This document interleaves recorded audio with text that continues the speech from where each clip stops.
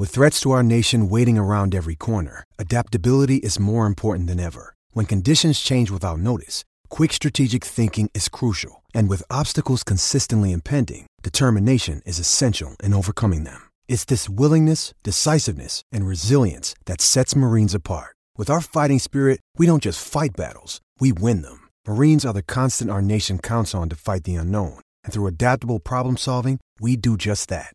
Learn more at marines.com. I'm Alex Rodriguez. And I'm Jason Kelly. From Bloomberg, this is The Deal. Each week, you'll hear us in conversation with business icons. This show will explore deal-making across sports, media, and entertainment.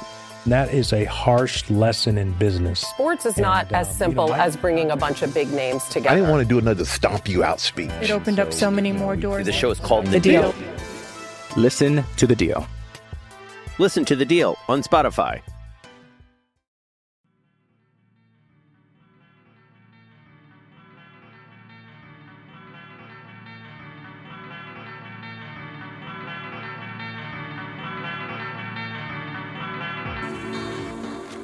Hey, what's up there, Surf Splendor podcast listeners?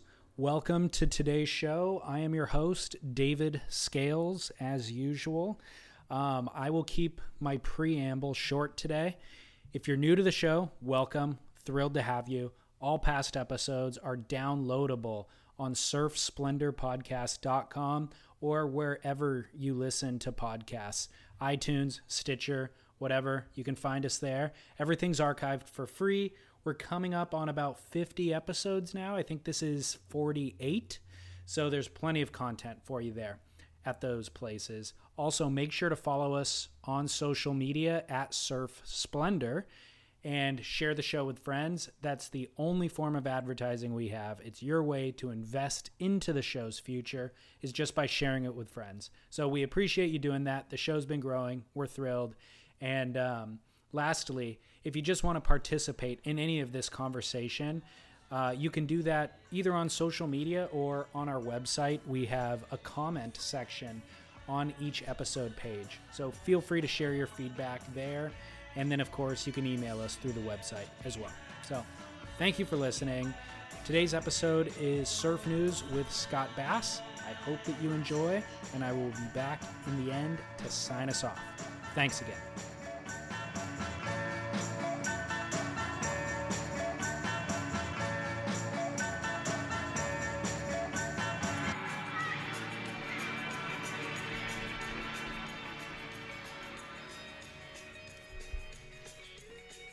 Rock and roll.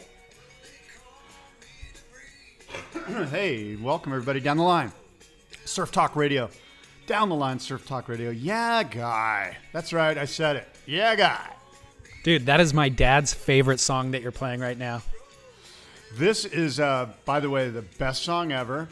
It's the brand new Eric Clapton tribute to J.J. Cale. Oh, really? Yeah, so there's a series of 12 songs on this CD, all J.J. Cale songs with various guys that Clapton brought into the studio, like Mark Knopfler, Tom Petty, John Mayer, Willie Nelson, so forth and so on.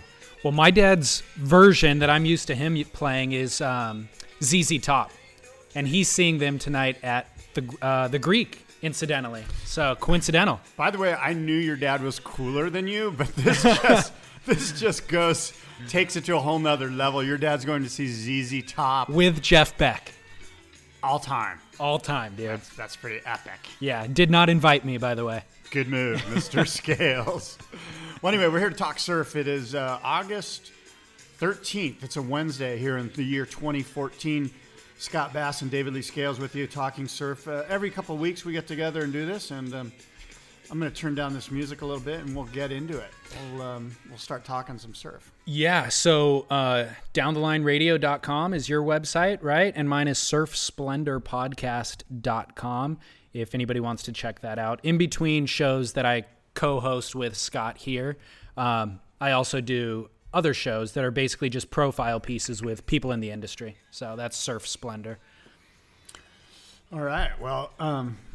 I got some follow-up stuff from the last couple episodes. Okay, please start off there, brother. Firstly, The last episode. Yeah. Firstly, I just need to know why whenever we communicate via email, you use all caps. What's the deal with the all caps? It feels very hostile.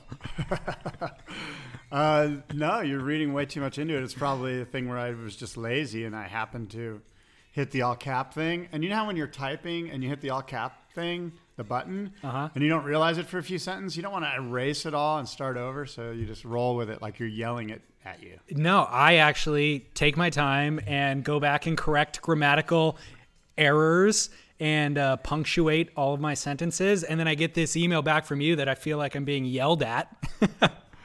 So well, you know, I just want to know what the deal is. We're just not all quite as tuned up and perfect as you, David. Thank you, Scott. That's all that I needed you to acknowledge. So we can move on from that topic. Yes, we can. On another topic, though, in reference to our last episode, I did receive some feedback on it, on your U.S. Open rant. I don't know if rant is the right word. I think rant is the best way to describe what you did in that episode. All right.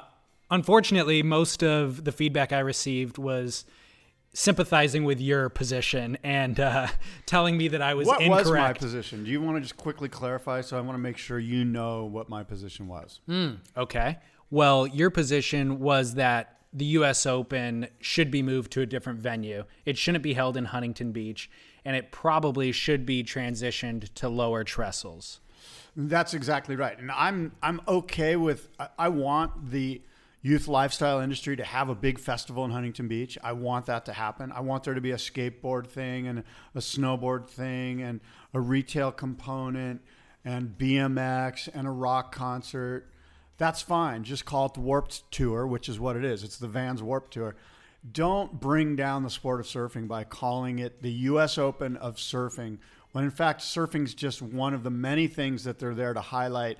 If they were really trying to lift up the sport of surfing and call it the U.S. Open, they would have it at the best possible location, which is what all the other sports that have a quote-unquote U.S. Open do. They have it at the best possible location available to them. Right. And we don't need to rehash our whole discussion from the last episode. No, people should go back and listen to it. Yeah. But my retort wasn't even arguing that, you know, that we shouldn't have it at Lowers. I agree. I love the Lowers event. My retort was just that I don't really care if they call this event the U.S. Open. They're going to do one event at each place, which they already do. It doesn't really matter to me that one is called the U.S. Open and the other is called the Hurley Lowers Pro. You know, as long as I get to see the best surfers at Lowers in September, that's all that I care about. So that was my argument. But I agree with you. You're missing the big picture. I understand what you're saying. You are missing the big picture. We can still disagree, and most of our fans can agree with you, and I'm okay with that too. I have a friend who doesn't even surf. I know him through kind of the wine world, but even he started listening to the show a few episodes back, and he even texted me, and he's like, dude, I know that we're friends, and I don't even know that guy Scott, but I agree with him on this one point. So that hurt my feelings. Is this the only time he's agreed with me? Probably. Another kind of email that came through, and it's come up a number of times, is just longtime listeners to Down the Line Radio asking about Jeff Baldwin and what happened to Baldy. And they're okay having me replace Baldy, but they're just curious about where he's at and what's he been up to and why he was here one day and gone the next. Yeah, well, Baldy and I, we were on terrestrial radio down in San Diego for a number of years. And we were on Extra Sports 1360 AM. They basically pulled the plug on us because we weren't making any money for them. And when that happened, Baldy and I sort of floated around. In fact, for a little while, we didn't even do the show. And then, you and I sort of hooked up, and Baldy didn't really show an interest to carry on because he didn't want to do it unless it was like live on the air in terrestrial space. He wasn't like a podcast fan, and it's not so much that. It's just that he got busy with other things, and I speak with Jeff a lot. We rap out all the time about different stuff, and we tweet and stuff. Jeff's I've had quite a few co-hosts. Right. Like I started out at Surfer Magazine with, I don't know, I wanted maybe Sam George, and then I just kind of did it on my own. Mm-hmm. And then I had Rob Machado, and I did a show in San Diego on terrestrial space for a while, and then that transitioned into James Pribram. Oh, yeah. From Laguna. He and I did it for a while. And then I got hooked in with Marty Thomas, excuse me, and then Baldy. So and now you. Why do so many co-hosts come and go so quickly? Is it just because it's not equitable, and there's no financial reward? That's basically it. Basically, they run out of passion. There's never been money, and you can only do it for so long before you're just like, you know what? It was fun for a year, but I'm sort of talked out. And, So why have you remained while those others have wavered? Probably because I enjoy it. I generally enjoy discussing these things, I don't know. I guess it's plus I'm the guy that always gets fresh blood. I really enjoy talking with you, because you're a smart guy and we have great discussions and I don't really know you. So I get to learn about you and stuff like that. And so, it freshens it up. Right. Well, good. I'm glad that you've stuck with it all these years, and I've been exposed to you kind of peripherally a number of times, and I've listened to the show a couple of different times prior to me doing it. But for me, I was just such a huge fan of the podcast platform, and there wasn't enough surf content available for me to listen to in the podcast thing. So that's kind of why I started. And recognizing that you had been doing it for a long time, I thought that there was knowledge that I could glean from you, but also listenership that I could glean from you that you had already established, that if we partnered up, I could kind of benefit and also be able to provide something to you in terms of just passion and enthusiasm. So, not that you're asking, but that's how I kind of got connected. Yeah. Well, no, and look, I know there's upsides for both of us, and I certainly hope that at some point we can monetize this, to be perfectly blunt. Yeah. And maybe we can. One thing I do have, I may have told you this, but I have mini DVD tapes of probably the first 3 years of the show with just, and that was when we were at Surfer. So we had pro surfers coming into the office every day. So I have a bunch of really great DVD tapes that we could perhaps, get onto the Surf Splendor site or the Down the Line site. And somehow, there needs to be some back end work done. Somebody's going to have to upload it and look through it and edit it and all that. Is it video footage as well? Yeah. Holy video cow. Footage. Yeah. That's crazy. Yeah. Okay. Yeah. I will undertake that responsibility. It's some pretty good stuff. That's huge. Yeah. Okay. And cool. what we also need to do is get an app. We need a Down the Line app. You think so? Yeah, I do. I don't think so. I do. I like the idea of an app. Why? What would the benefit of an app be? I think the benefit of the app is that, as you know, I've been lagging in being able to sort of put a metrics to how many people are listening to the show. I know you have that, but I don't have that. But it would give me, I guess, the ability to sort of see who's downloading the app, and there's great metrics that are involved in that. I just feel like that you can just do some legwork to figure out from wherever you're uploading, whatever server you're uploading to already houses that information. So you can access that information currently. The app, I don't see an incentive of downloading the app if you can already get the show on iTunes and Stitcher and elsewhere, unless the app is providing unique content like that video stuff. Maybe, if you were to, but I just see it as another distribution point. But maybe it would be, but those people who are savvy enough to download the app already are listening to the show on a different app. None of my listeners are savvy, just for the record. Let's just wow, you're burning your listenership right now. Dude. Just kidding. Talk about alienating. Savvy. Spell it. SAAVVY? Wrong, sir. You okay, are incorrect. SAAVY. So my listeners are more savvy than my co-host, apparently. 2 A's, 1 V? What's the next topic? Dude, you don't even know how to spell it. I do too. I know how to spell it. I don't need to prove it to you right now. I'm Exactly. comfortable in my 'Cause ability you can't to spell it. That is If you incorrect. did, you'd spell it with all caps. SAVY. No, that's so wrong, dude. There's two. SAAVY. There's two of one thing. It's either A's or V's, but I think it's A's. Anyways, was that in all caps or not? Yes, all caps. I got two other catch-up topics. Okay. I need your acknowledgement for Carlos Munoz winning a popularity contest with the Hurley Lowers Pro wildcard entry. Yeah, that was cool. I was bummed about the way that you had to sign in on Facebook. Yeah. And they were going to take all of your data and stuff and basically use it.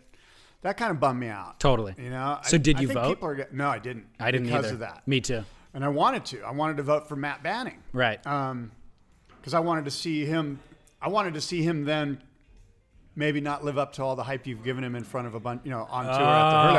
I wanted to motive. build him up and then tear him down. But, ulterior motive. Matt Surf's great. Look, he killed it at the U.S. Open. And, he won the juniors and he made I think semis in the men's. Quite frankly, most of those guys in that Hurley, vote for the wild card thing were worthy. I Oh yeah, totally. And the video thing's kind of unfair. Is it like really the guy with the best video segment gets on? I mean, I guess it's a way to do it, but some of them just didn't live. Like there's guys that surf really good that just didn't have really good video parts relative to the guy next to them. And let me break that down because I've seen some failures on Hurley's part with their criteria. In the criteria, you submit 2 waves per round.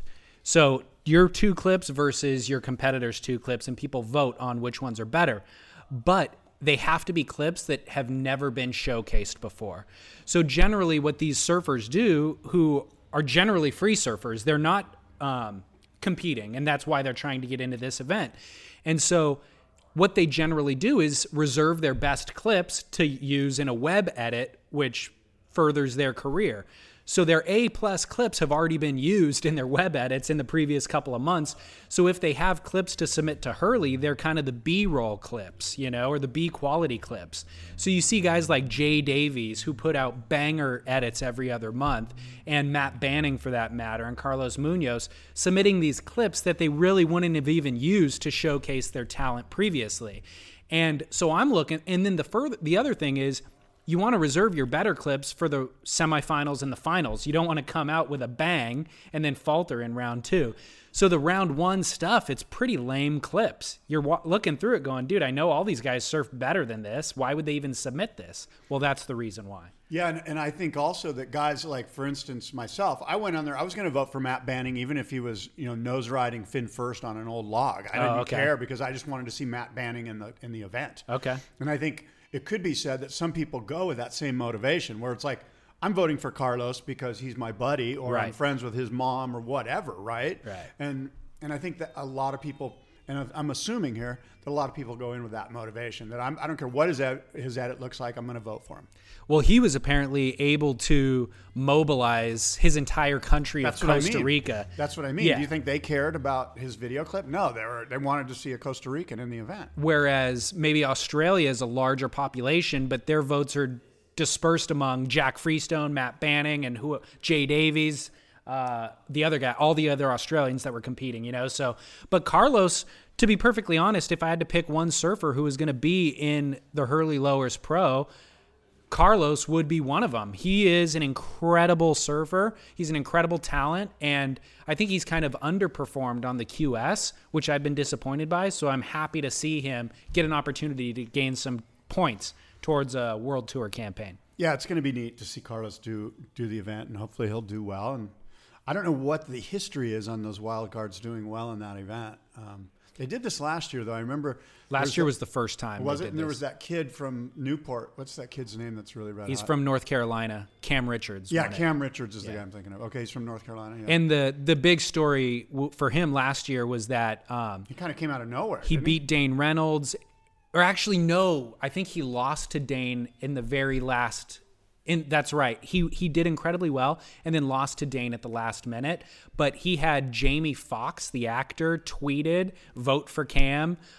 Some Playboy models had done it, professional baseball players, and actually had Cam on the show last year after that happened and interviewed him about it. And he doesn't know Jamie Foxx or the models or anything. It just kind of grew organically somehow and went viral, and those people wanted the underdog to win, Well, that's interesting. And speaking of Dane Reynolds, wouldn't we want Dane Reynolds in the event? I mean, does he get a wild card already? No. Dane got the wild card last year for barely beating out Cam. The side story was... Dane Reynolds in the Hurley Pro? No, not this year. He lost in round 2 last year, got last place. And Dane, I saw an interview with him. He's kind of seemed to back out of competition. Like, he went into 2014...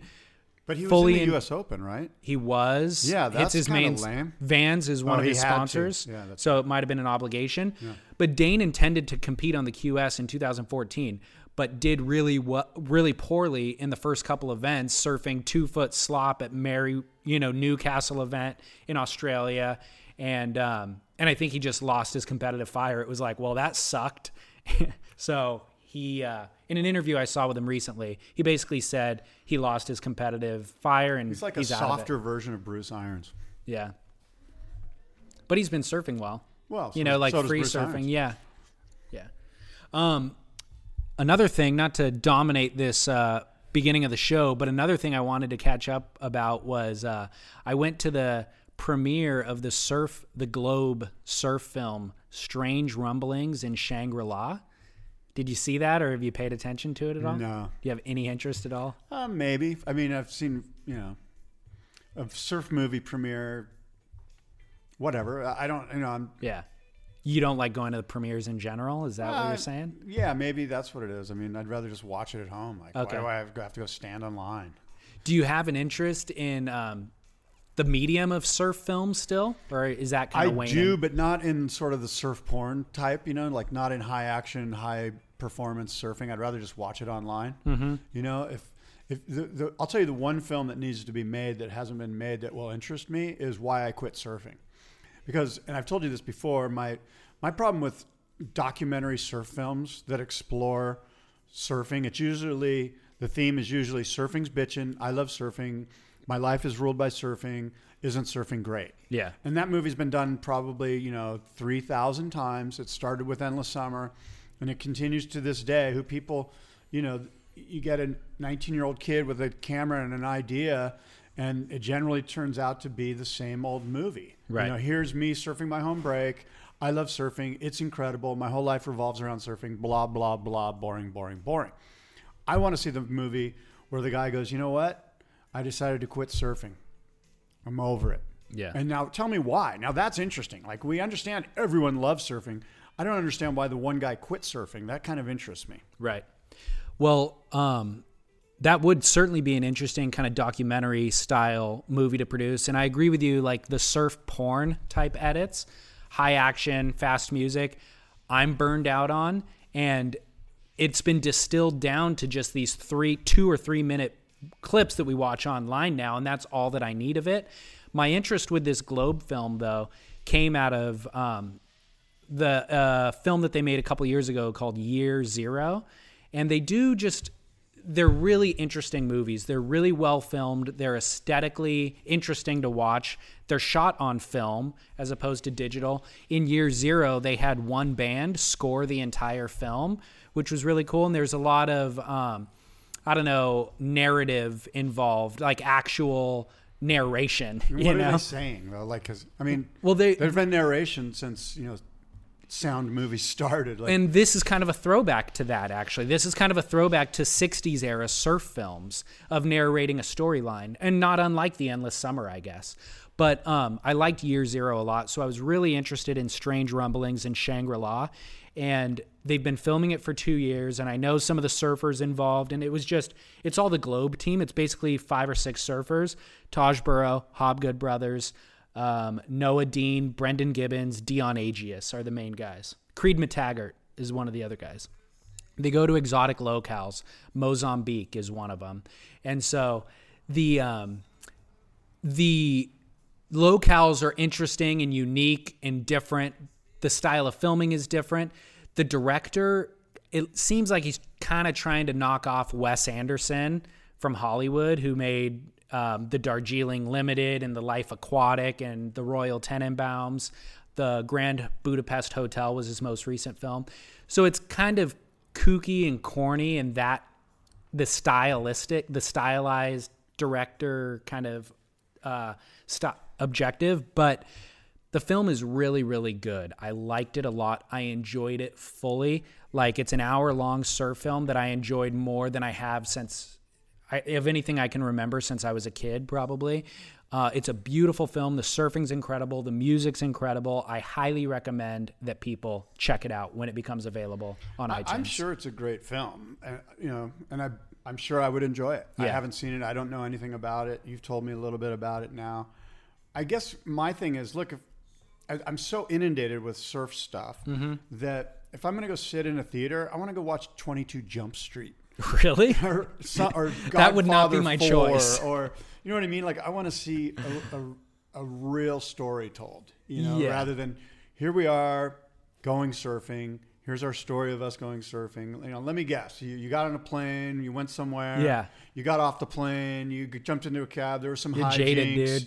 You're jaded. We did some cool little we did some groovy. Yeah. We made it really aesthetically pleasing and unique. And yeah.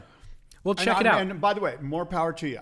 Like I said, I'm not here to hate on that. I'm just saying, I get it. Yeah. Maybe I am jaded. I'm in the same position of being kind of bored by all that stuff, but this was still a fantastic film. And I look forward to seeing it. Well, I'll tell you what, to your point though, the experience of going to a surf premiere, I'm not into that, dude.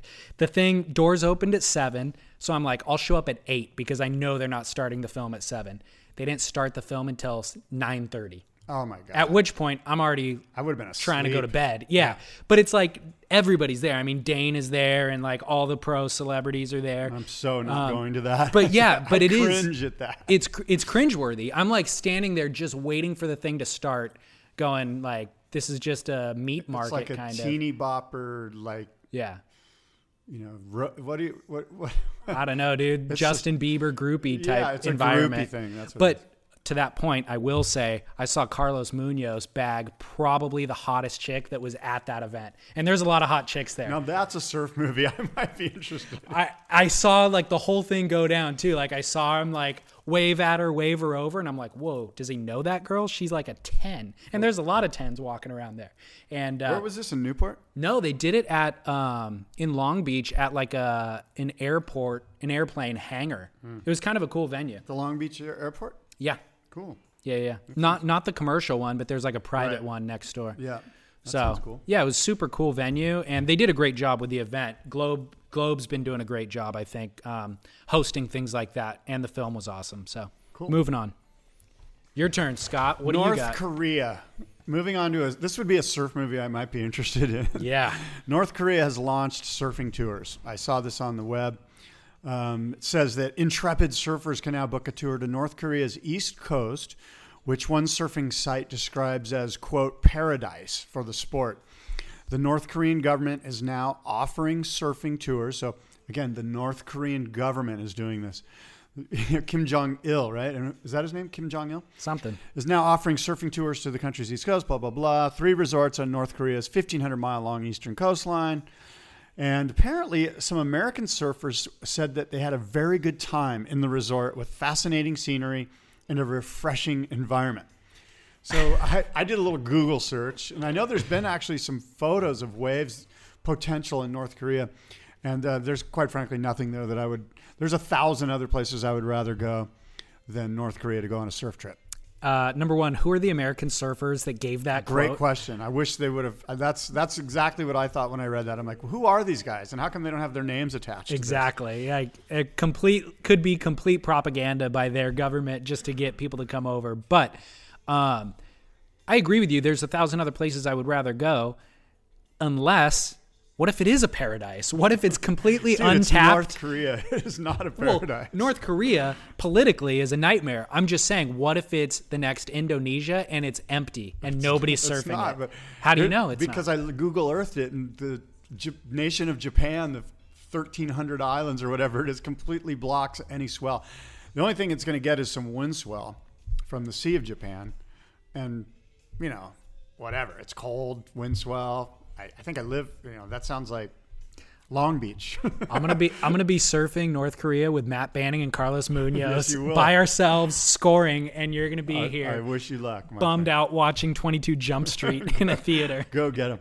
Don't knock 22 Jump Street. Was it 21 good? Jump? I haven't seen it yet. 21 Jump Street was awesome. It was pretty good. Surprisingly good. Yes, surprisingly good. And I've heard 22 Jump Street is surprisingly good. I have 5 films I'd rather see before I end up in a theater for that. You don't have 5 films. Totally do, Name dude. them. I would like to see the new Woody Allen movie. It just came out. God, dude, you're the go new drink Zach a glass Braff, of wine and the watch new Woody Zach Allen. Braff movie. It looks good. Oh God, there's 2. Woody Allen.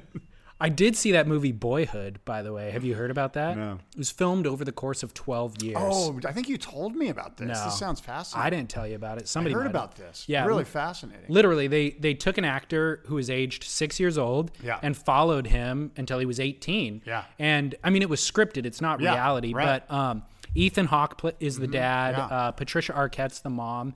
And so you watch these people age over the course of 12 years, and it's just a coming-of-age story. The mom gets divorced a couple times, and the kid goes through growing pains of high school and all that. So it's not like super dense plot, but it's just the novelty of watching everybody evolve over 12 years is How long was the interesting. movie?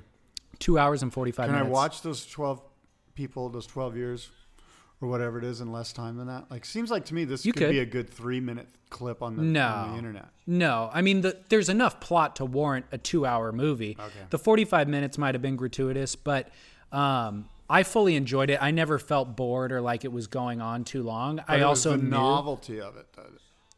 the story stands alone.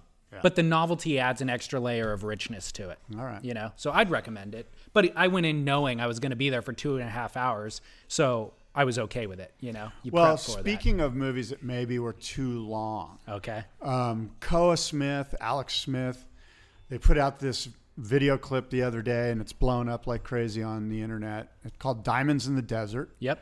And I thought it was mind blowing. It was incredible. Now, as you know, because you saw it, right? Yep.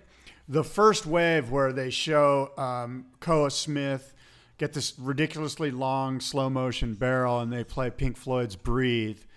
I thought if they would have just stopped it right there, they would have hit a home run. Yeah. But it was 14 minutes long and it got to be a little bit monotonous. Yeah. I thought if they just could have edited it after that first wave, then they would have had us and we would have watched the next one next week and the next one the week after that and the next one the week after that. Granted, they might not have been as good as that, but didn't you feel like that would have been so much more powerful if it would have just stopped after that one wave? Yeah. And I'm jumping ahead, but that is my must-see moment of the week. And it's not the edit itself. It's the one first wave that Koa gets is the must-see moment. Yes. And you open up the clip with the best wave of the trip, and it's just a left barrel. I don't think we've said it yet, but it takes place at Skeleton Bay, that super long left that Corey Lopez kind of unearthed a while back. And we saw an incredible GoPro clip from Benji Brand about a month or two ago where he gets 4 or 5 barrels on that wave. This is the best Skeleton Bay we've ever seen in any media that's come out. And Koa Smith on the first wave gets the best wave we've ever. I mean, it's a perfect left barrel that goes on and on and on, and he doesn't even come out of it, I don't think, once in the whole wave. He's in the barrel the entire time, and it spits 2 or 3 times, but he stays in it the entire time. Yeah. And so, yeah, you're right. You open up the edit with that, and then you show lesser versions of that wave over and over and over again throughout the edit. It is kind of monotonous and overkill. Yeah. But and I thought, gosh, how did they get rights to that song? Or did they? No, you don't need to get rights. You don't? I mean, dude, not in the internet? Yeah, no. Are you a lawyer? Or? Well, I'm not a lawyer, but they're not selling anything. They're just making an edit of themselves surfing. If they were selling a product attached to it, that'd be different. Yeah, that's interesting. That's a whole can of legal worms, I think, that needs to be opened, because certainly you could argue that they are selling the brand Koa Smith. I mean, Koa Smith's a brand. If you argue that we're all brands, that David Lee Scales and Scott Bass, and we all really represent ourselves and our brands, just as Kelly Slater's a brand. Mm-hmm. Koa Smith, you could argue, is a brand. And oh, by the way, there's a ton of Hurley stuff in there. Yeah. Branding. Right. I mean, you're absolutely right. That is and I'm just slippery legal territory. Yeah, that's it. That's all it is. But I think it's being redefined daily with the way that the internet does business or promotes things. So you're right, but currently I don't see any. I say, more power to them. I love it when you hear like great songs that need to be in surf movies. I mean, that was a great song for that clip. It was perfect. I'll talk more about their editing style later in the show. Because why wouldn't you do it now while we're talking? Because it fits into the closers, the Duke and the must-see moment and all that kind of stuff. So I'm going to reserve a little bit of it. All right. What else you got? Shark Week. Oh, okay. Shark Week is going on. I don't know if you caught Monday's Shark Week where they talked about Submarine, the largest great white shark in the history of great white sharks. Educate me. It was incredible. It was fascinating. This massive shark apparently killed 2 people. They tried to hunt it down. I think they failed. And I could be wrong because I sort of came in and out of this show while I was doing other work. But I did see one portion of it where they were talking about Submarine, the largest great white shark, still alive, still roaming the waters of South Africa. And these two guys from America went over after high school on their summer trip or whatever and decided, hey, wouldn't it be great to go for a shark dive in a cage? And so they hired a guy, and he goes, yeah, we'll go. And they put him in the water, and as soon as the cage hit the water, this giant submarine great white shark comes up from beneath them and just slams their cage full force, freaking these two kids out. Just imagine. You're in the water for like 30 seconds or less, and this thing is attacking you with all its might, and it's like 30 feet long. It's massive. It proceeds to rip open the cage and tear one of the guy's legs off at the knee. Up. They pull these two kids from California, I believe, onto the boat within a minute and 15 seconds. And this kid's lost his leg already. It's an amazing story. And they have the guy on the beach here in California, talking post fact with his prosthetic leg. Holy crap. It's gnarly. So the shark just mangled the steel cage. Tore the steel cage apart and ate the guy's leg. Unbelievable, dude. Just super angry. And this is a known shark that they have a name for that's still out there. Right. That's quite frankly, taken some lives. Yeah. Wow. Yeah. Crazy. No, Submarine. We might have to do a YouTube search for Submarine. I guess so. Yeah. Where would you put that YouTube video, Scott, to share it with our listeners? Probably on downthelineradio.com. That is a novel idea. Downthelineradio.com. I'll put it on surfsplendorpodcast.com. Great place to see all of the things that we discuss in this show, including Koa Smith's barrel. I would suggest to you that your site's probably a little better than my site. I'll just go ahead and say it. If you were to compare sites, yours is much like yourself. It's kind of cleaner, more produced, shinier, nicer. Well, mine's sort of dorm room floor. That's very kind of you to say. Thank you, Scott. I haven't been watching Shark Week, but it's super interesting to me. It's just like, I don't know if I'm scared of it or what. I'm definitely scared of it. The only reason I'm watching it is because my daughter is like, Daddy, you have to watch this with me. And so, I end up watching it. But I try to avoid it for some reason. Yeah. What do you have? Tommy Carroll. It's the 2014 Waterman of the Year. Did you go to that ceremony by any chance? I didn't. Okay. I missed it this year, but I'm a huge Tom Carroll fan. Have you spent much time with him? I have. Yeah? Yeah, he's a really cool guy, super cool guy. I've surfed Cloudbreak with him. Oh, wow. I spent time with him here in this building here at the Surfing Heritage and Culture Center.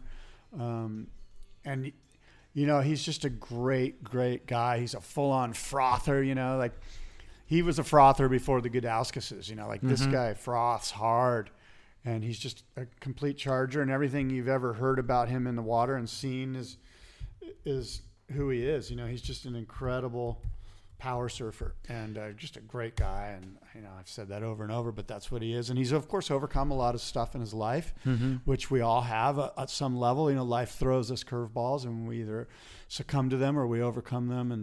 And Tom's just a great guy, such a worthy guy to be the Waterman of the Year, presented by SEMA. And it's just, there's just not enough good things to say about Tom Carroll. He's just a great man. I got to spend a day with him maybe about 2 months ago in the car, like driving down to Lowers, spent the day at Lowers and driving back, went to lunch and all that kind of stuff. And I've invited him on the show, to which he politely and respectfully declined.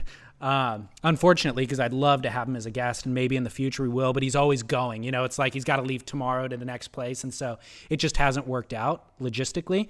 But 53 years old. He won this award. He published a book last year.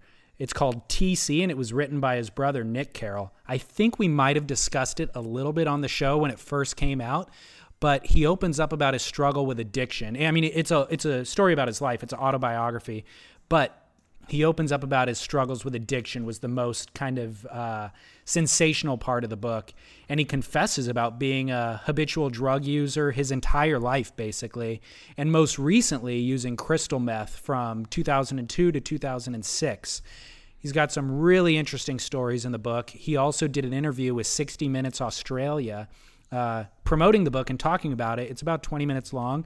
We'll also post that on our websites because it's well worth watching, and it's moving, you know.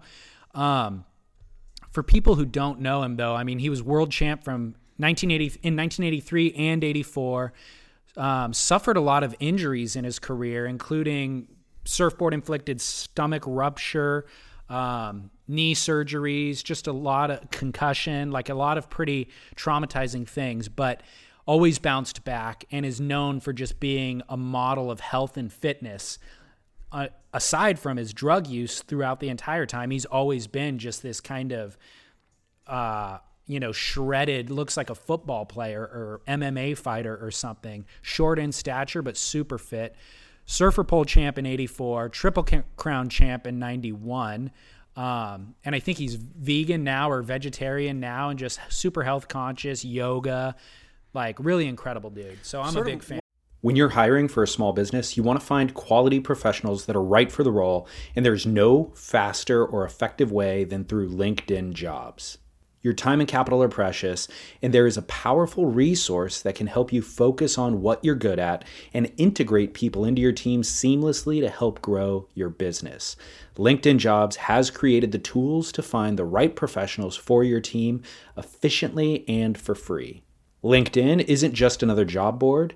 Everyone is already on LinkedIn with their resumes and references, and now LinkedIn has designed a hiring platform to connect you with candidates specifically qualified for the job that you post about. More than 1 billion professionals meticulously organized to connect people by skill set to help us all advance our position. 2.5 million businesses already use LinkedIn for hiring, and 86% of small businesses get a qualified candidate within 24 hours. It's that fast, easy to use, and effective. LinkedIn Jobs can help you write job descriptions, filter the right person to you, and give you the tools to help you interview them like a pro. LinkedInjobs.com/surf is where you go to post your job for free. Yes, totally free. That's LinkedInjobs.com/surf to post your job for free. Terms and conditions apply. Hey, it's Kaylee Cuoco for Priceline. Ready to go to your happy place for a happy price? Well, why didn't you say so? Just download the Priceline app right now and save up to 60% on hotels. So whether it's Cousin Kevin's Kazoo Concert in Kansas City, go Kevin, or Becky's Bachelorette Bash in Bermuda, you never have to miss a trip ever again. So download the Priceline app today. Your savings are waiting. Go to your happy place for a happy price. Go to your happy price, Priceline. One of the cool stories about Tom is during those early 80s, those years, his sister tragically died. I want to say in a car accident. Yeah, and it was like the day before the finals of the Pipe Masters. Yep. And his sister and he were very, very close. And he went out the next day, and I don't want to ruin this, but I want to say that he went out and won the Pipe Masters that next day, and it might have been the year that he did the snap in the semifinals. But again, don't use me as a source for your historical references here. I could be off. Right. But if you're off a little, it's only a little bit, because that's mostly accurate. Yeah. You going to play that music the whole time? It's a little bit distracting. Oh my God. Sorry, dude. These guys making me turn off JJ Cale. Can you believe it? I'm sorry. It was a little bit distracting for me. That is such blasphemy. Maybe our listeners were enjoying the music. That is blasphemy, my friend. Sorry, buddy. There's another point. There's another interesting thing that Tommy brought up in that book, which was they discovered that his mother, who had died when Tommy was pretty young, had also struggled with drug addiction. Oh. And they only figured that out through medical records that him and Nick were going through. And so that's interesting, I mean, there's in terms of like, is there a hereditary component to it, to addiction in general? I think there is, but look, you got to snort a lot of coke too. It's not like you're just born into it. You got to do your part. The impulse of finding something to soothe, could be the hereditary component. Yeah, I think all of us, and again, I'm assuming a lot here, but I think all of us have the concept of, what, if I have this drink or if I snort this or if I smoke that, it's going to make me feel good for a little bit. And then genetically, the ones I think that are genetically disposed to maybe be addicts or alcoholics are the ones that once they do that, their system just turns on, and it's like, no, there's no stopping. There's an impulse, it's a compulsion, and they just don't stop. Right. And that's maybe where the gene kicks in. Well, the reason I found that kind of interesting, timely, was Red Bull's doing a 21-day series right now, which is an ongoing series that they do. They're 3 episodes long, and they feature 2 surfers for each series. And the one that they're doing now features Michel Barrez and Nathan Hedge. And so Nathan Hedge has kind of a similar story. He was on the world tour, really great surfer, but always dabbled in the party lifestyle. And ultimately, drugs derailed his career, and he fell off tour and spent a couple years sorting things out. Now he's back, he's sober, he's fitter than ever, and he's surfing really, really well. He won a QS event earlier this year. Red Bull, the series, episode 1 was like leading up to the US Open, which he lost in round 1. Episode 2 was leading up to the Billabong Pro. And so we're in between episode 2 and 3. And what's happened is that he actually got second place in the trials for the Tahiti event. So he'll be given a spot into the main event, the CT event, which will help him, of course, gain more points towards his World Tour campaign. But kind of a cool timing for Red Bull to do their series, because they're filming episode 3 right now, and that's going to feature him winning or making it through that event and then competing in the actual event. Well, I've put Nathan Hedge on my fantasy team for this event. You're absolutely right. We use the word froth, and Hedgehog is one of those guys. He's frothing right now. He wants to get back on tour. He's straightened out his life. This guy absolutely friggin' charges. They're saying the swell is going to be massive, or at least very, very solid for Chopu. So everything's lining up for him to do well. My only hope is that he doesn't, that he takes it one day at a time with the event, because he's sort of already qualified, and he could maybe just kind of sit back on his laurels a little bit, rest on his laurels, and kind of go, oh, I made the main event. But we know that he probably wants more than that. I guarantee you're going to see one thing from Nathan Hedge, either an incredibly, insane deep barrel or a gnarly wipeout, perhaps both. Yeah. But this guy will push himself over the ledge where others won't. So I'm looking forward to watching Hedge get through and hopefully surf far. I'd love to see him get into the quarterfinals or further. I've never been a fan of Nathan Hedge's surfing, but it doesn't matter at Chopu, does it? It's just like it doesn't. It's about charging. And the older I get, the less that influences who I like. It's like now I like the stories more than I like the actual ability. Yeah. And he has the ability, but his style is just not the most aesthetically pleasing to me. Yeah. But yeah, I'm rooting for him, Yeah, and I love too. Michelle, but it's like I'm kind of in, they're both kind of in this series, and that's why I'm bringing Michelle up, but I'm rooting for Nathan. I will put him on my fantasy team. Yeah. So it's a great story. Yeah, it's going to be fun to watch that play out. And in fact, that event is going to be fun. I'm already psyching for that event. I got to admit, I'm pretty amped up. And I hope they haven't sort of jinxed it, because I know Nick Carroll put out a piece yesterday on Surfing Life for one of the Australian websites about the forecast. And that's where I gleaned this information about how massive it could be. Right. And they were already calling it, perhaps the greatest event of the 2014 CT Tour, and we haven't even gotten to day 1 of the waiting period. So I'm a little concerned that maybe we haven't shot ourselves in the foot here early on, but certainly all eyes are geared and psyched. And if the trials are anything like what we're going to see, the trials were really good. Mm-hmm. I talked to my friend Cedric, who's the announcer. He's the announcer in the tower when the event goes on. I talked to him yesterday, and I kind of asked him, hey, what's going on out there? What's up? Because you may recall that, this event wasn't sponsored by Billabong until a little while ago. It was an open event. It was just called the Chopu Pro 2014. Right. You and I talked about, hey, what's going on? Who's going to sponsor this event? Billabong's out. What's going on? And of course, that was during the time when Billabong was sort of sorting through its own business issues. But obviously, Billabong's back in sponsoring the Chopu event. They had the trials. As you know, sadly, Michelle's brother, Kevin, massive wipeout, scalped his scalp, took his head off a little bit. He went through like 4 hours or more of surgery, lacerations on the face and head. Yeah. He's going to be okay. He's stable. He's still in the hospital. But so you got to think Michel Barrez has kind of got a lot to surf for, not to mention it's his hometown spot. Now he's got this drama of his brother, which could propel him or could bring him down. We don't know, It could scare him. It could make him better. I mean, I don't think anything scares him, but I would think that would feature in the storyline for the 21 Days series for episode 3 too. For sure. Yeah. The other thing that Cedric told me was that that they were filming a commercial yesterday out there with Kolohe Andino. Visa was. Oh yeah, I heard about that. Oh, did you? Okay, cool. Yeah. So you may know the idea is Kolohe takes off in the tube, makes a phone call using his Visa card while he's in the barrel, orders a pizza, kicks out, and a jet ski rolls up with a pizza in hand and delivers a pizza to him while he's just kind of scampers up to the jet ski, to the personal watercraft. So a Visa commercial. He said it was really fun. They were out there all day yesterday filming it. Interesting. Everyone in the channel getting involved with it. It was cool. I heard that he was doing a commercial with them. I had no idea what the storyline was. Yeah, pizza delivery in the tube at Chopu. Interesting. With Kolohe Andino. Yeah, that kid's got good management and agents, dude, because he gets the best deals ever. Yeah, well, he's sort of the golden boy, and quite frankly, I'm rooting for him.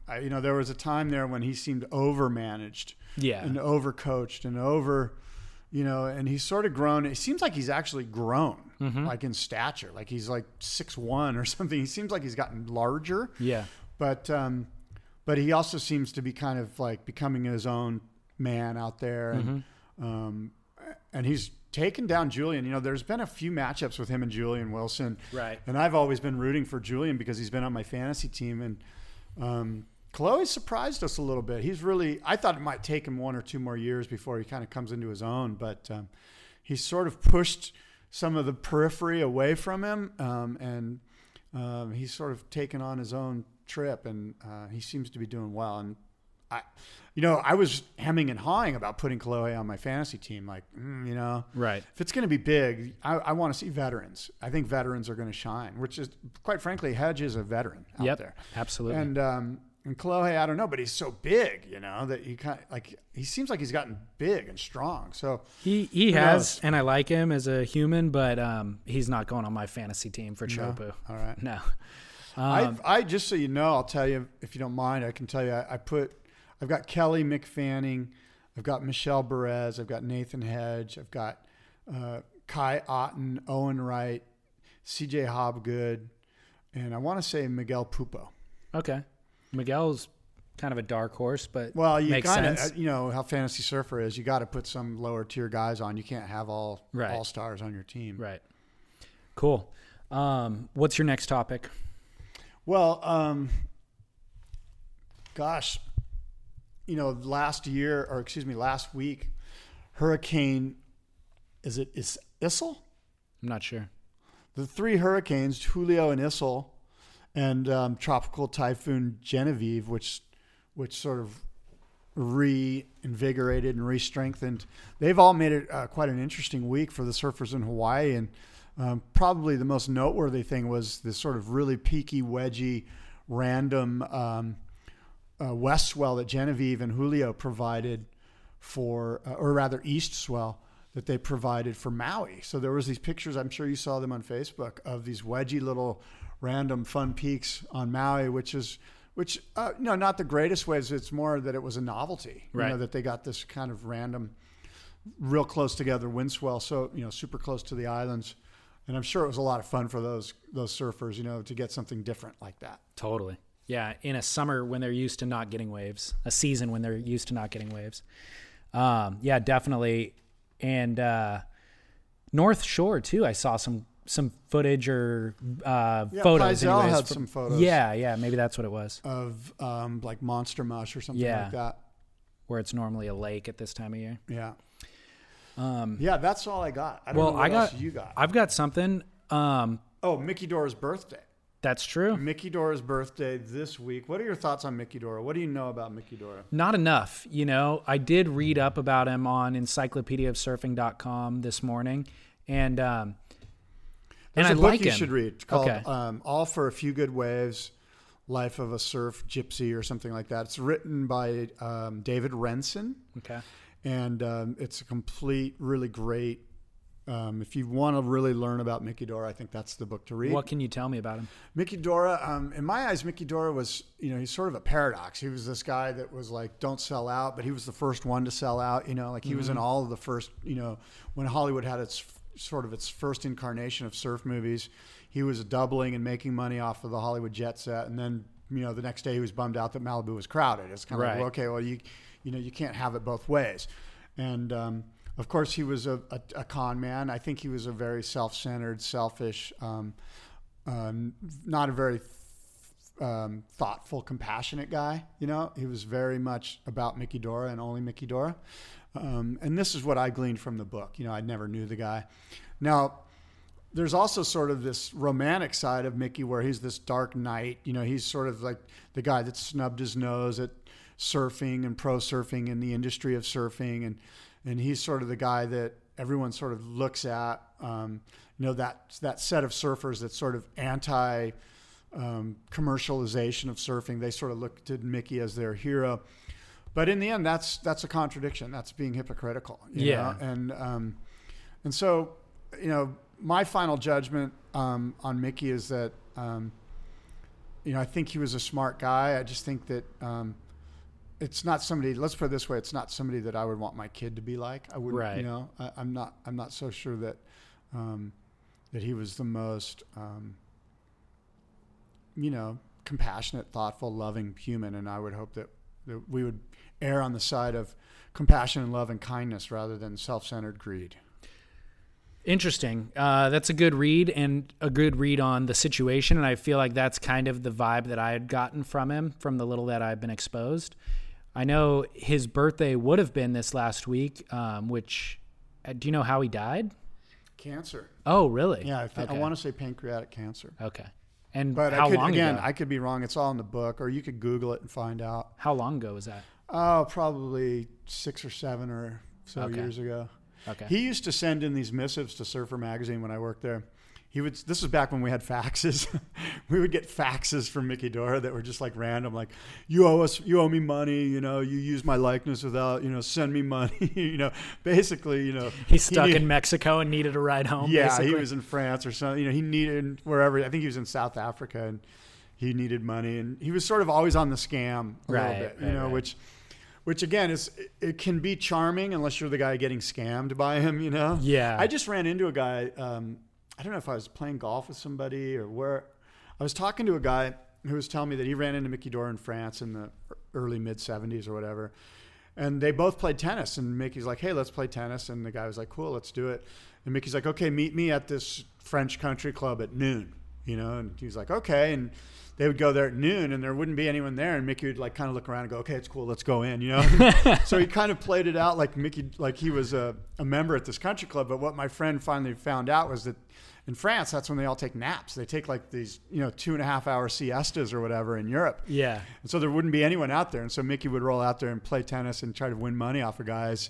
That's and funny. He'd kind of give a wink. He kind of knew the security guard. So he'd give a wink and a nod, and the security guard, of course, everyone adored Mickey. He was a sort of a hero. So he used that to his advantage and sort of milked that and used that as leverage and got in at this country club to play tennis. Right.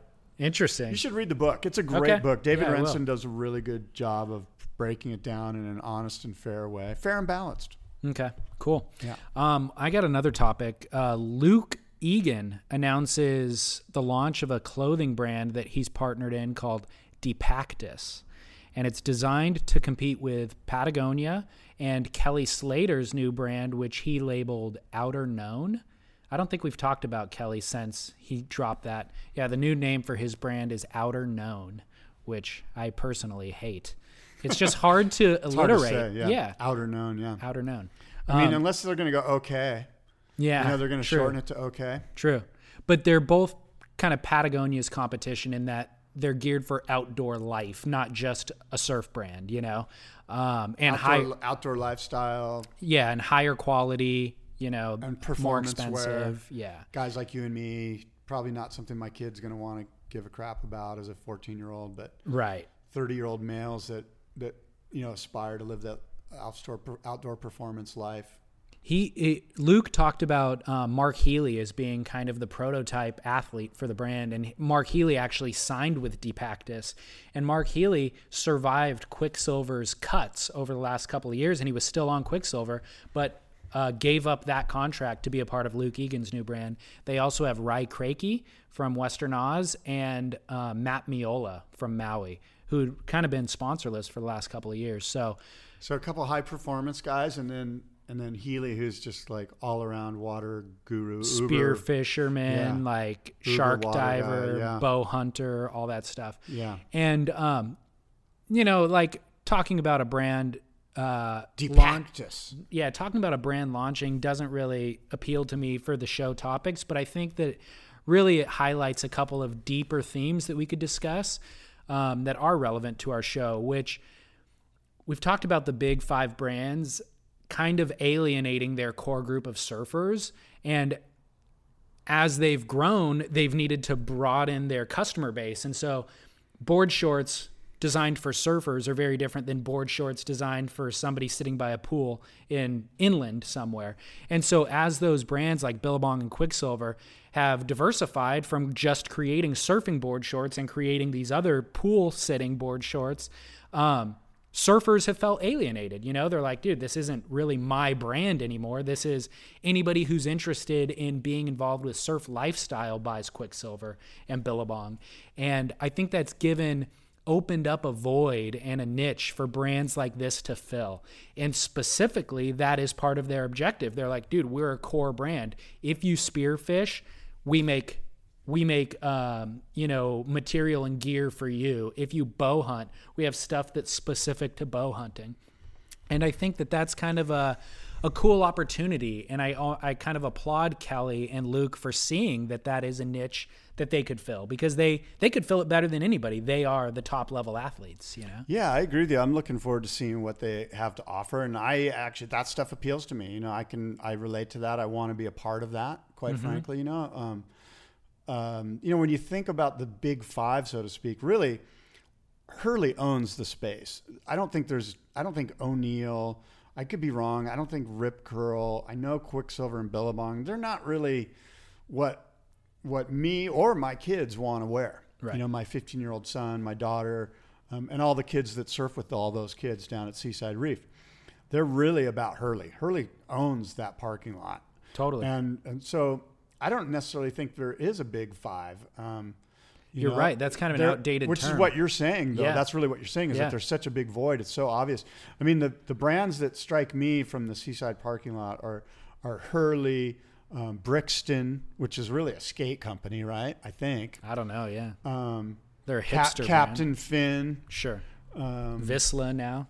I haven't seen Vissla anywhere, but in the magazines, in their own marketing campaigns. Like, I haven't seen that stuff, like in the parking lot. You haven't seen it come up from the organic. No, yeah, I haven't, and I'm not saying it won't, and I hope it does. I'm a big fan of Paul Nadet, because I know that Paul Nadet, you hear the term like surf's in their DNA. Well, surf is in Paul Nadet's DNA, man. Like, that guy is a hardcore surfer. He's probably in the Mentawais right now surfing. You know what I mean? And quite frankly, as a consumer, that means a lot to me. Like, I don't want to be involved with a brand that the guy looks super pasty, pale white, the guy who runs it, and you find out like he's a golfer that's from Indiana that moved over to Quiksilver from, United Colors of Benetton. Like, to me, that's just like, I'm over it, Yeah. Well, I think the other story that I really like here is just about Luke Egan, who had been with Billabong for a really long time, kind of a lifer with Billabong. Yeah. Leaving his employer, feeling unfulfilled by his employer. He has creative ambitions that brand really couldn't let him express.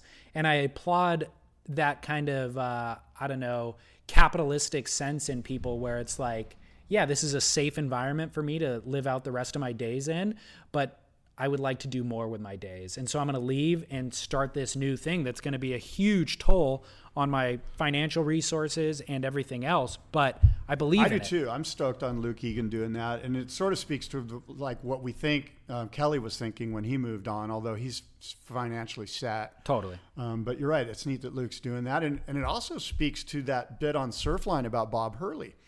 I forget who did it or what it was. It was called. a Red Bull. Was it Red Bull? Red Bull made the video. It's called Ripple Effect. Yeah, Ripple Effect. That was really great. I mean, but Bob's one of those guys that he is salt of the earth. He's DNA.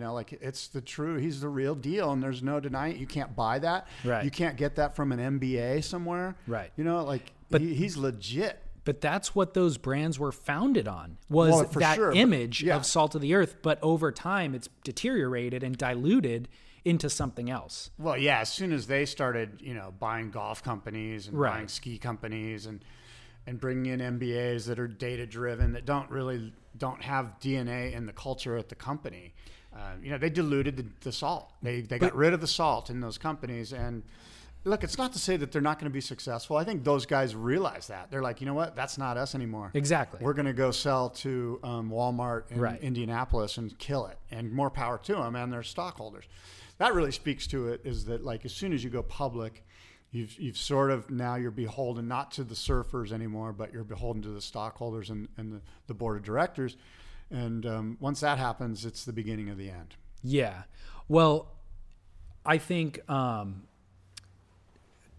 not bothered by any of that. Like, they should continue to do so. I think that it's great. It's good for commerce that they leave these gaps in the marketplace, and it's great for consumers like you and I, because we have more options and a more competitive marketplace. And it's very natural. I mean, it's very cyclical. These things happen. This is what's supposed to happen. Yeah.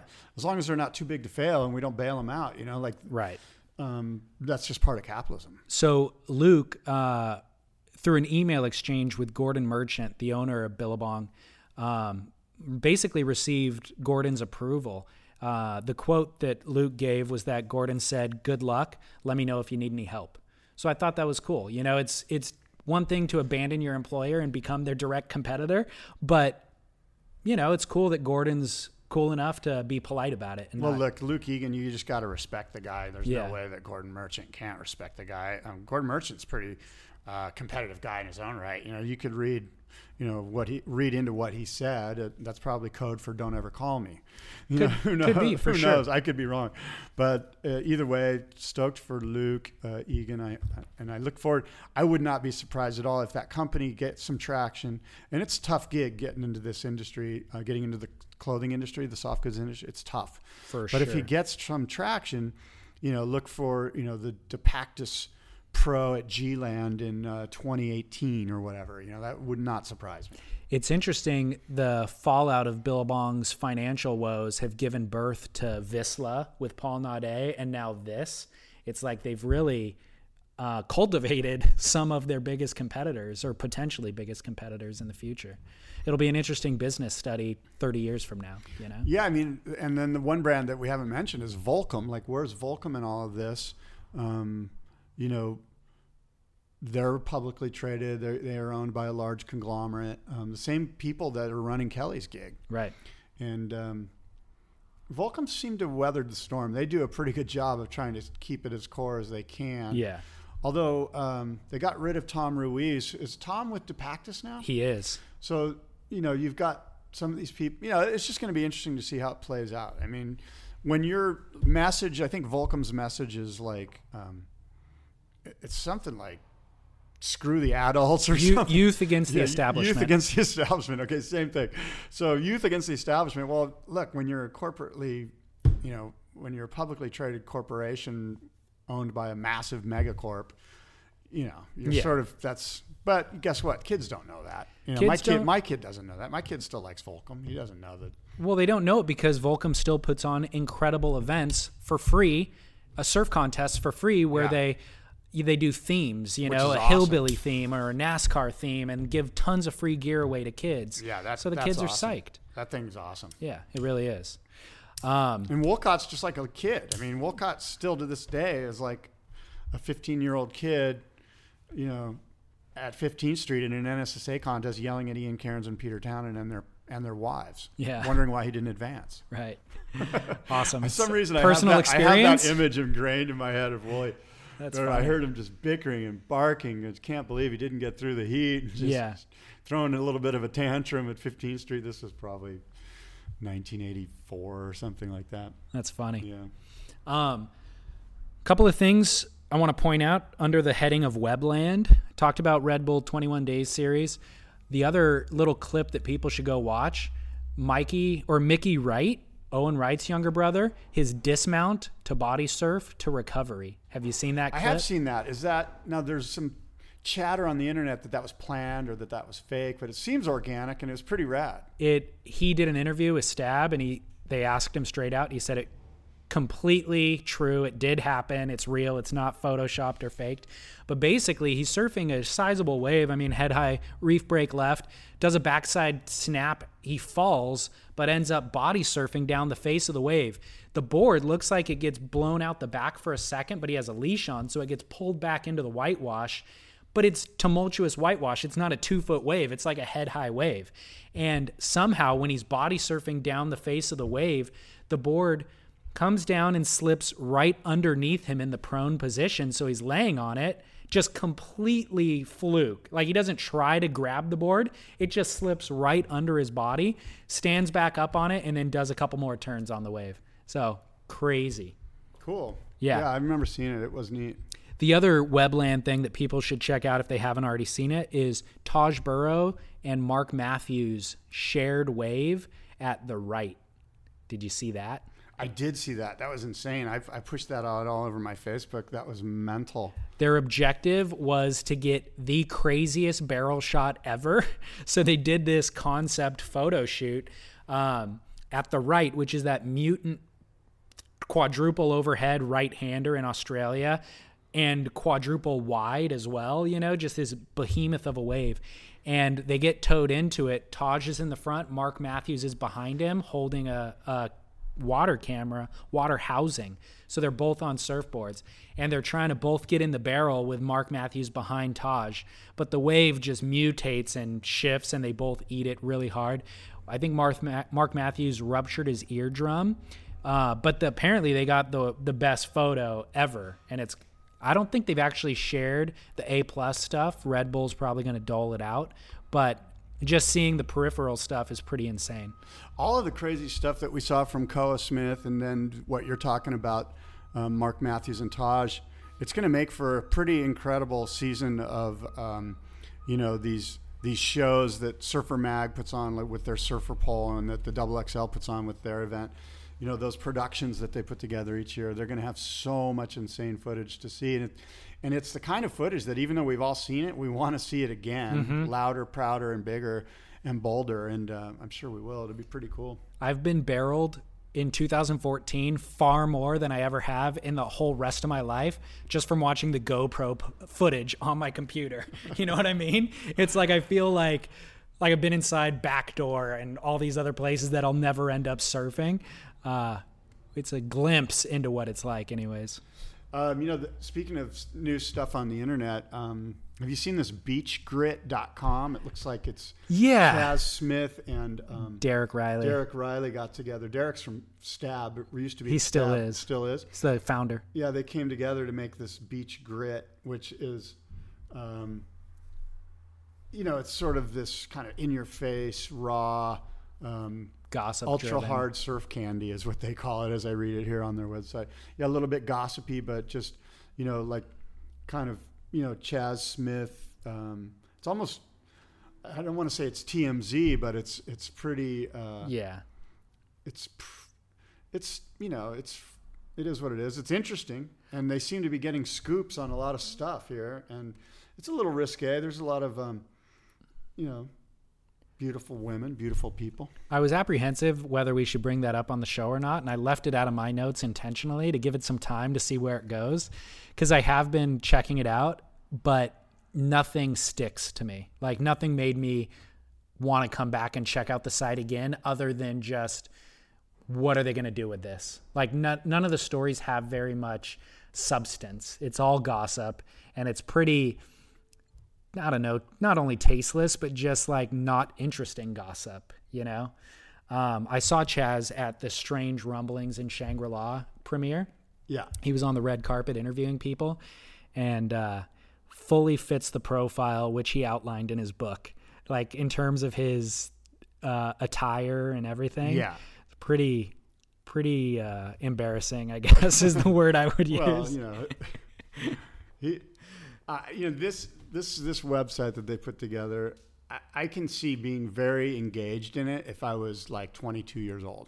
But it makes me sad to think that they're trying to engage that person at 22 and just sell them sensationalism. You know what I mean? That's kind of what bothers me about the site. It is TMZ. That's a good. I mean, I guess it's sort of tongue in cheek. Some of it, like they're trying to be clever. Well, so is TMZ though. You know, and I would be embarrassed if my wife was at home looking at TMZ right now. That's the way I feel about it. You know.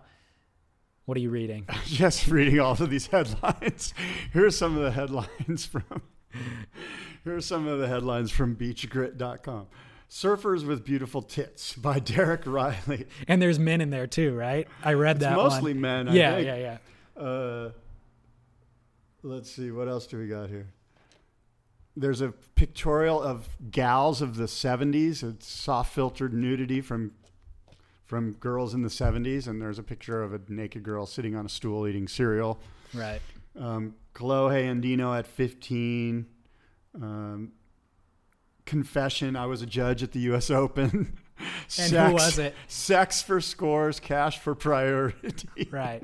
See, I'm laughing at it, so it's got to be somewhat. It's got Chaz Smith written all over it. I'm a big fan of Chaz. I think he's a funny guy.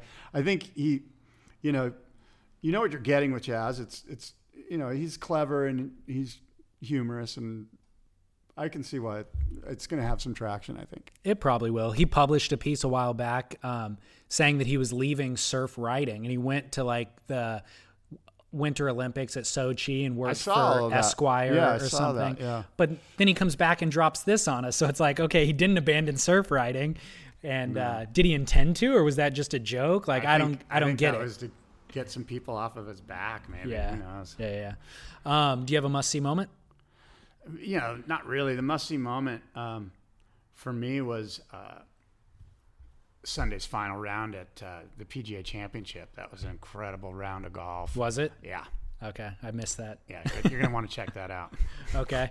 Why? Sell it to me. Well, there was probably 6 or 10 guys within 3 shots of the lead, the best guys in the world. All the leaderboard was packed with Rory McIlroy and all the best guys going at it. So if you're a golf fan, I'm sure you caught it, and if not, oh well. Who won? Rory McIlroy won, and the closing moments of light. They got a rain delay, so they were forced to push this thing up, and they barely got it in before it was completely dark. So these guys were hitting their last shots of the day, basically in the dark, and they were crucial shots. They were important to the outcome of the tournament. And awesome. This PGA is one of the 4 majors of the year. There's 4 majors. Can you name the 4 major golf championships? I would think one of them would be called the U.S. Open. Correct. And by the way, it's held at one of the most. Each year it changes, and it's always held at the most beautiful, perfect, awesome, prestigious, and best locations available. Because unlike it's a stagnant environment, and they can build it wherever they want. That's the problem. Which actually gives more credibility to having our U.S. Open at Trestles, where at least even if it's crappy, it's going to be the best wave on the coast that day. No. Yes. No. All right, so my must-see moment I already gave away earlier in the show. Koa Smith's first wave in Diamonds in the Desert.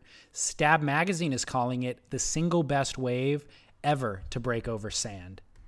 It's pretty incredible. Surfline just did an interview with Koa, and they just said, look, let's get to the point. Was that the wave of your life? And Koa says, yeah, it was. You saw the one that was put to the Pink Floyd song, that long slow-mo one. Yeah, that was the 100% best wave of my life. But the waves were so good, I could have gotten a better one. I wasn't like, okay, I'm done. Oh, the next wave I got one that was almost as good, but not quite.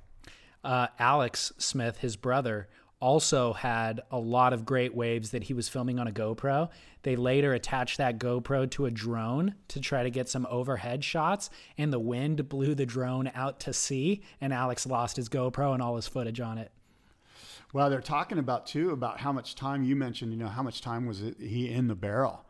And he's saying at full speed, I think it was a 27-second barrel. And I looked at it once and timed it, but I never did again. So 27 seconds, give or take, full locked in, barrel the whole time. And when you say full speed, you're talking about the normal time. The video footage itself. But the reality is, he is going faster than most people go on a wave normally anyways. Yeah, exactly. I mean, he's traveling. They show another clip in the movie where they're driving a car. They probably cover 400 yards or something. They're driving a car on the sand as a wave breaks and filming it. Yeah. And they said the car was going, I think, 40 miles an hour. And they're barely keeping pace with the wave. So Koa's probably traveling close to that in that barrel for close to 30 seconds. So We've hyped it enough. You guys need to go watch that. Interestingly, he's saying that they had this clip for 3 months and they just didn't show it to anyone. They were hiding it. Yeah, I remember. It was the same swell as that Benji Brands wave that you were telling me about. I remember when they went. Do you have a Duke and Kook? Let's see. I don't have a Kook. No. Okay. Give me your Duke then. Although there was a guy on a stand-up paddleboard who ran me over yesterday. That guy could be my Kook. Did you get hurt? No, but I could have. Did you see that thing, Mike, what's the dude's name from Surfline? Chinchulia or Mike? Yeah, I know you mean. Yeah, I don't know how his last name is pronounced either, but he got run over at Lowers. Oh, really? By a stand-up? No. Actually, he took off on a left, and there was a bunch of kids in the way trying to duck dive who ditched their boards, and he wiped out. He tried to avoid running over a girl who was duck diving, so he bailed, but got hit in the face by somebody's boards from these 3 kids who didn't duck dive. They ditched their boards. Yeah. Went underwater, got poked in the eye by a board. I did see a picture of that. Is that what that was? Came up, blood everywhere. He turns to the kid and is like, do I still have my eye? Do I still have my eye? And the kid goes ghost white and is like, yeah, your eye is still in, but you need to get to the beach. Huge gash, gets to the beach. There happened to be a couple on the beach who's a doctor and a nurse, a husband and wife. And they said, they helped him and they're like, if this was 1 centimeter over, you would have lost your eye. Yeah. And I'll post a link to that photo. He Instagrammed a photo out. I think I saw a picture. It's all stitched up around his eye and bruised and swollen, but it's like the moral of the story is, I've talked about this on the show previously, is just, you guys frickin' learn how to surf before you paddle out to the peak at Lowers.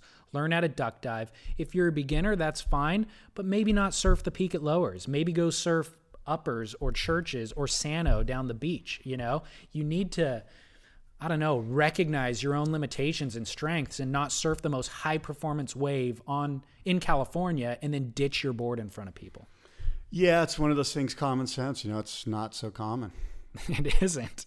Dude, I don't even go left at Lowers because it's just this, it's a conveyor belt of people paddling and it's a hassle. You're not going to be able to really surf the way you want to anyway, so why go left? I think it's a great example of why we should surf leashless. I'm Alex Rodriguez. And I'm Jason Kelly. From Bloomberg, this is The Deal. Each week, you'll hear us in conversation with business icons. This show will explore deal-making across sports, media, and entertainment. That is a harsh lesson in business. Sports is not as simple as bringing a bunch of big names together. I didn't want to do another stomp you out speech. It opened up so many more doors. The show is called The Deal. Listen to The Deal. Listen to The Deal on Spotify. There should be spots where you just don't surf with a leash. Why wear a leash at Lowers? Wouldn't it be great if nobody wore a leash at Lowers? Think about it. Yeah, you'd be put out a little bit. You might swim a little bit. So what? Swimming's good for you. You got a problem with swimming? Don't go surfing. Right. No leashes at Lowers ever. I like it. Let's start it, dude. I just did. Hashtag no leashes at Lowers ever. Well, so was that your kook or that was your Duke? Who was your Duke? I don't have a Duke either. I'm sorry, I'm not prepared for it's a all Duke. right. I think my Duke is your dad for going to see ZZ Top tonight and for being a huge JJ Cale fan. Yeah, Jeff Beck, too. That's who's playing. Yeah. I would skip Jeff Beck personally. Really? Yeah. Well, my Duke goes to a gentleman by the name of Dean Trainer. And if his name looks familiar, it's because he's the guy who films and edits with the Smith brothers, Koa and Alex. He's the poor guy that had the film when couldn't go surfing. Yeah. And their project together is called Last Name First. And they've been doing it for a couple years, and I've always admired their work. It's very stylized. When I talked about Sonny Miller in previous shows, you know, not putting his thumbprint on his work and just letting the surfing do the talking, Dean is kind of the opposite of that. Dean puts his thumbprint on everything. All of his work is highly stylized. His music choices are suspect at times, but they always work. It's stuff that I would never use, a lot of electronic music, a lot of dance club music, but it works perfectly with his style of editing. He incorporates a lot of TNA, which could be good or bad depending on what your preference, but he does incredible work. You know, he does these really labor-intensive edits, and they're always interesting to watch. So he is my Duke, given his recent work with that footage that we've been discussing, Diamonds in the Desert. And then I have a kook for you as well, Scott. Okay. Would you like to hear it? Yeah. Go ahead. Who's your kook? You're gonna have to sit with me. I'm gonna offend you. Rant right now? Total Okay. rant. Oh my God, is it me again? No. Hang with me though, dude. All right. I've been conflicted with kind of the way that we've been discussing and portraying female surfing. Oh my God, are you really gonna go here? Yeah, do you mind? No, go for it. I don't care. I'll jump on this grenade for us. It needs to be said, dude. And I'm a fan of female surfing, and I want to see the sport progress, but I'm conflicted by the way that it's discussed in the media, in that they just did the Supergirl Pro in Oceanside, right? Sage Erickson won. Congrats to Sage. But Silvana Lima did a couple airs that were pretty sick for the event. Yeah, I saw them. I watched them. But it's like people just shower so much praise on it. And it's like, I like Silvana Lima and she surfs well, but honestly, I watched the NSSA Nationals comp at the Huntington Pier where the waves were 2 foot, and the 12-year-old boys division were doing airs that were on par with that. And people weren't celebrating it when the boys did it.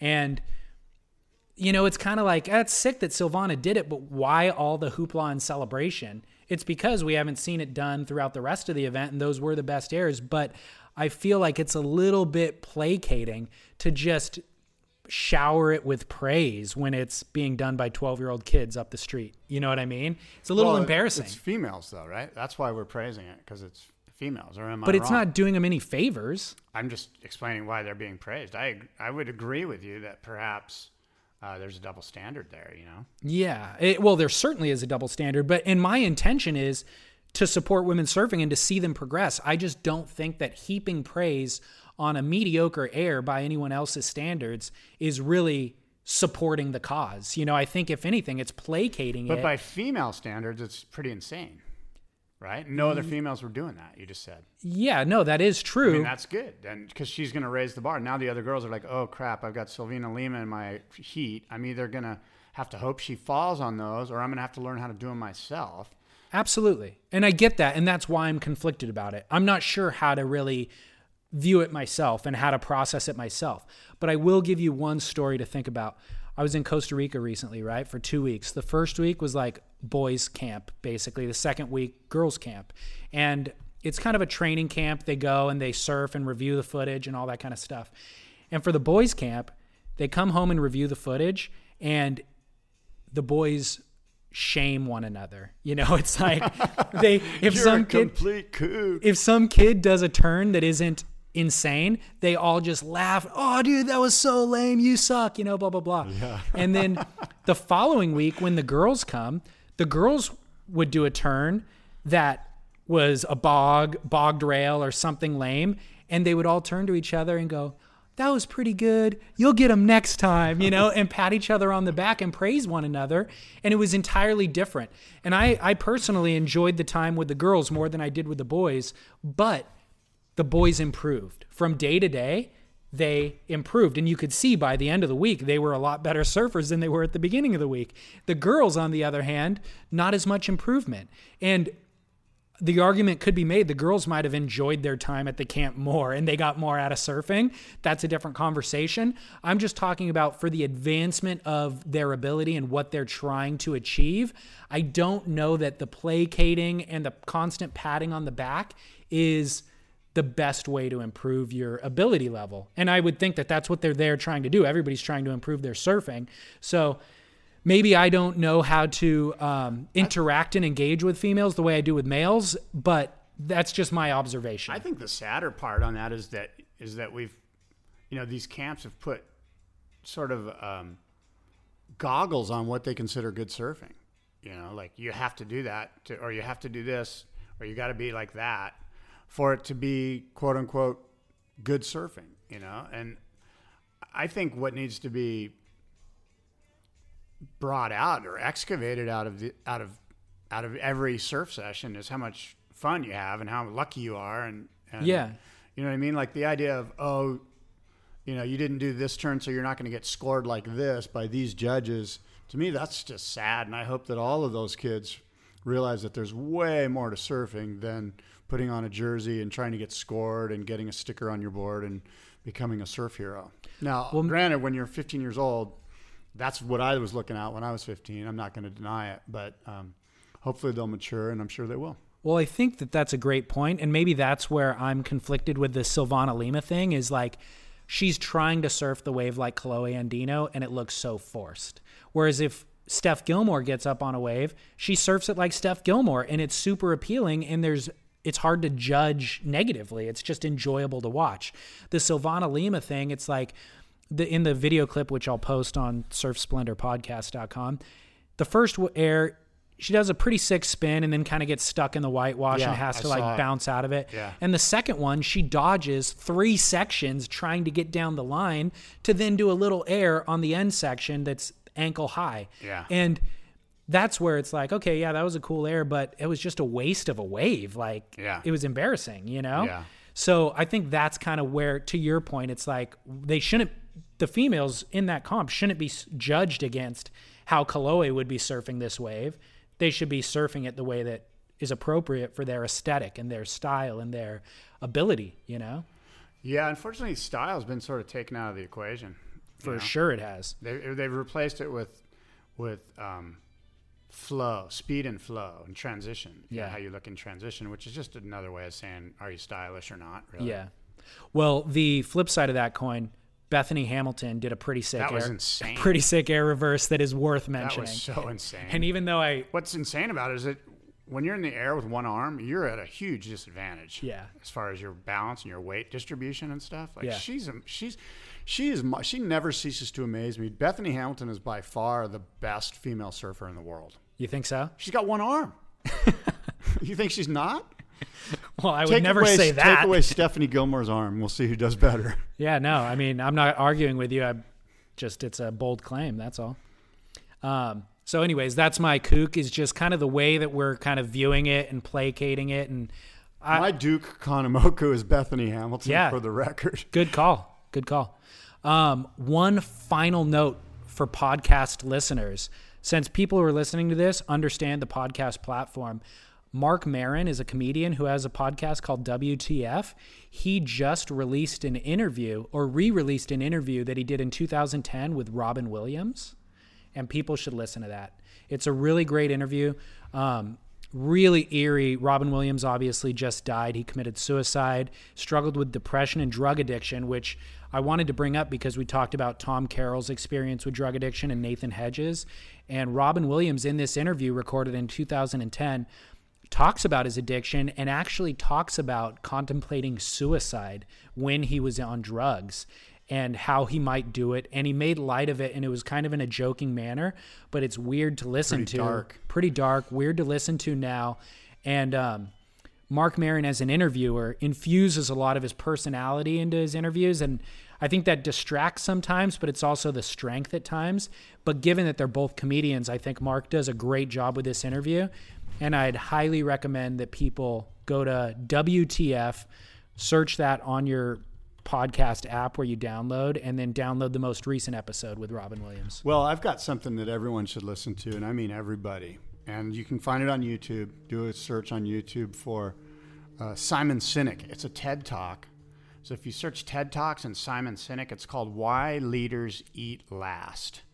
And it's an incredible 45-minute talk, probably one of the most downloaded TED Talks in the history of TED. Please check out Simon Sinek. I believe it's Sinek. Simon Sinek, Why Leaders Eat Last. Incredible talk. Okay, cool. I'm looking forward to checking that out.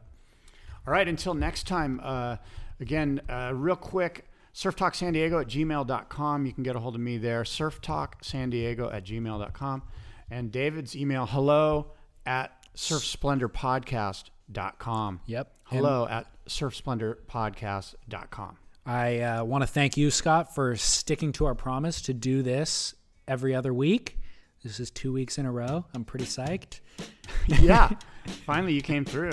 Yeah, right. Good God. So 2 weeks from now, I'll see you again back here at this table. Sounds good. All right. Okay. Adios until next time. Adios and aloha.